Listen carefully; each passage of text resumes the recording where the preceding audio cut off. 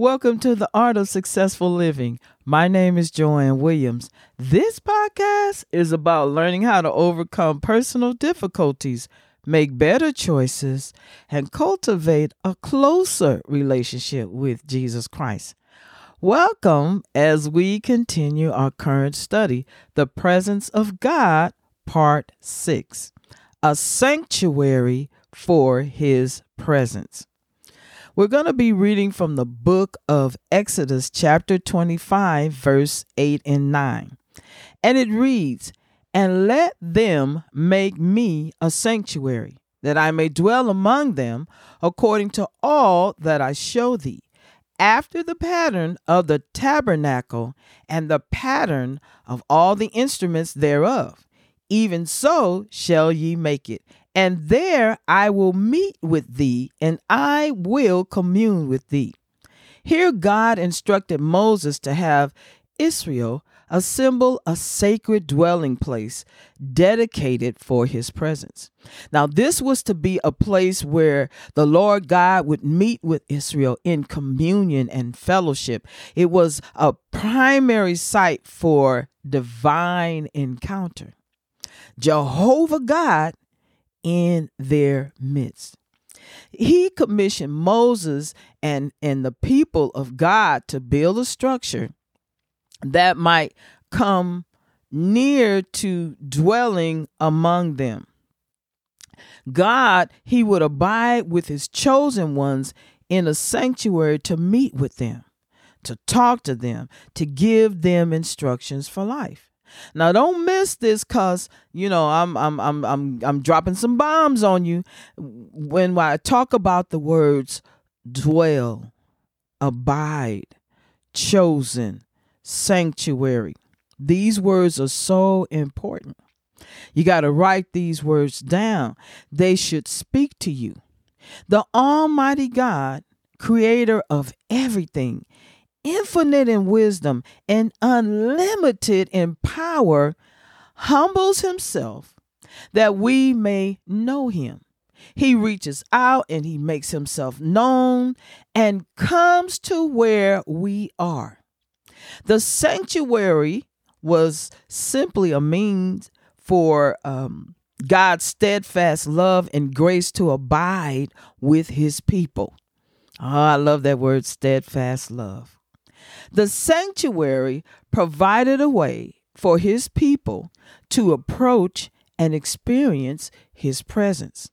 Now, this dwelling place was to be fashioned according to a pattern that God would reveal to Moses. It was not to be built according to man's idea or blueprint, but specifically to God's design. God's plan included the harmonious work of the children of Israel. Their contribution was twofold. First, God asked that every man who was willing in his heart to bring him an offering. Everybody that was willing, bring God an offering. This is important. It also demonstrated reciprocity within their relationship. God gave himself to them, and he would provide for them and love them and take care of them and give them wisdom and instruction and all that. And in a response of gratitude, they, the children of Israel, would give back to the Lord in substance, ability, talent, and work. Now that ought to ring a bell. Second, God chose certain men to inspire in wisdom and in understanding and in knowledge and all manner of workmanship to devise cunning works. So God moved on these men in the manner of their workmanship. And we find that in Exodus chapter 31, verses 3 and 4. That they might construct the sanctuary and all of its furnishings. So please be aware that it takes the Spirit of God to do the will of God. Can't no anybody do it. Folk look at other folk and think they can get up, and just because they have talent, they can do a certain thing. This is our takeaway. Remember, it takes the Spirit of God to do the will of God. The Bible says, for it is God who works in you or in us both to will and to do his good pleasure. Philippians chapter 3. Not chapter 3. Philippians chapter 2, verse 13. Now, let's talk about this place and some of its spiritual implications. The place that God instructed Moses to build. Moses was to build a sanctuary / tabernacle. And this tabernacle was a portable tent surrounded by a fence. It had one entrance. And I think about that song, Jesus, be a fence all around me every day. I want you to protect me as I travel along the way. I know you will. Yes, Lord. I know you can. Yes, Lord. Fighting my battles if I just keep still. I don't know if that was the exact words, but just singing it off the top of my head, it goes something like that. But anyway, because I want you to make the connection while we sing these songs. So this tabernacle was surrounded by a fence. And it had one entrance and consisted of 3 separate compartments: the outer court, the holy place, and the holy of holies. The sanctuary was to be placed in the center of the tribes.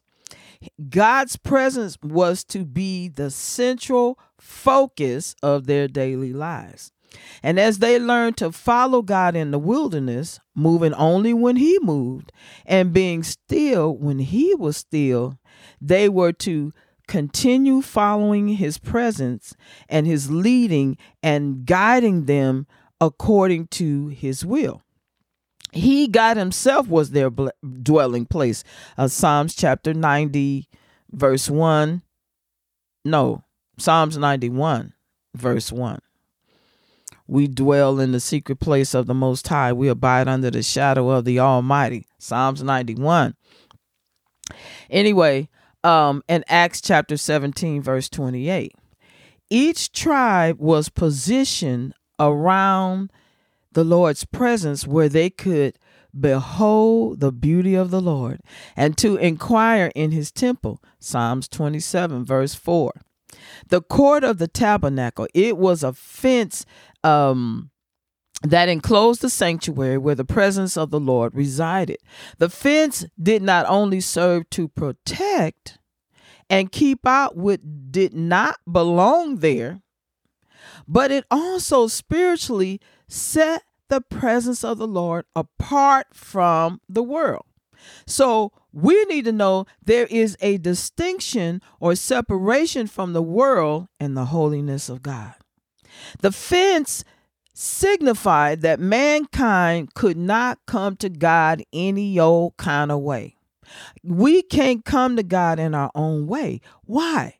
Because God is holy and he must show us the way. The Lord loves us.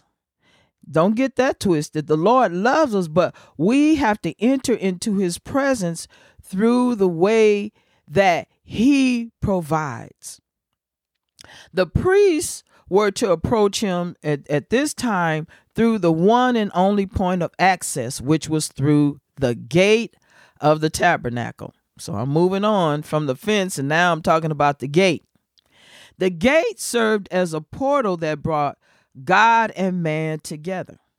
In addition to having only one entrance into the sanctuary, the gate symbolized an open invitation and an opportunity to come to meet with God. Next, once they entered the gate, they were in the outer court. The outer court was furnished with 2 pieces of furniture. made according to God's pattern. So we've gotten from the fence to the gate to now the outer court. And there were 2 pieces of furniture out there, and they were made according to God's pattern. Each piece revealed the necessary steps to draw nearer into his holy presence, to draw nearer to God. The first piece of furniture just inside the gate was the bronze altar, and it was also called the altar of burnt offering. It was used all day long to offer sacrifices unto God. It was an altar designed for burnt sacrifices. The bronze altar reveals that the first step toward the presence of the Lord was to deal with sin. Sin must be punished by death, either personally or by substitute. Remember, because the scripture says, for the wages of sin is death, Romans 6:23. So now we see how God is dealing with them through the tabernacle on the issue of sin. In addition, the bronze altar was a place of death. Each innocent animal dying for the guilt and sin of man. That's when back in the day when the Jews had to do all the slaughtering of animals for the sin of man. And that's how they atoned for their sins. But we know we have one sacrifice, and that's Jesus Christ. He went to the cross for us to bear our sin. He was our sin bearer. Anyway, the second piece of furniture in the outer court was the bronze laver, or laver. The bronze laver was a large bowl affixed on a pedestal designed for ceremonial washing of the priests. Again, washing of the priest. It was specifically reserved for the priest's usage. The bronze laver was always filled with water for the priest to cleanse their hands and their feet, that they die not, according to God's pattern. The presence of the Lord requires a purification from the pollution of the world and the defilement of the world and any defilement. And now you begin to enter you couldn't enter the Holy of Holies, which was separated by a veil. You had to get rid of all the pollution, all the sin. So as the priests moved from the outer court, they were preparing themselves to enter the tent of God. All these sacrifices and the washing and everything, it brought them closer to his presence, where they could receive insight, enlightenment, and clarity concerning all things for life and devotion. The goal of this podcast is to influence Christian believers to lead successful or more successful Christian lives as we reflect on the love of God and the Word of God. Join us every Wednesday. Click that subscribe button so that you can be notified when the next podcast comes out. While you're at it, spread the news to your family and friends to check out this podcast. Until next time, all my kings and queens, be blessed.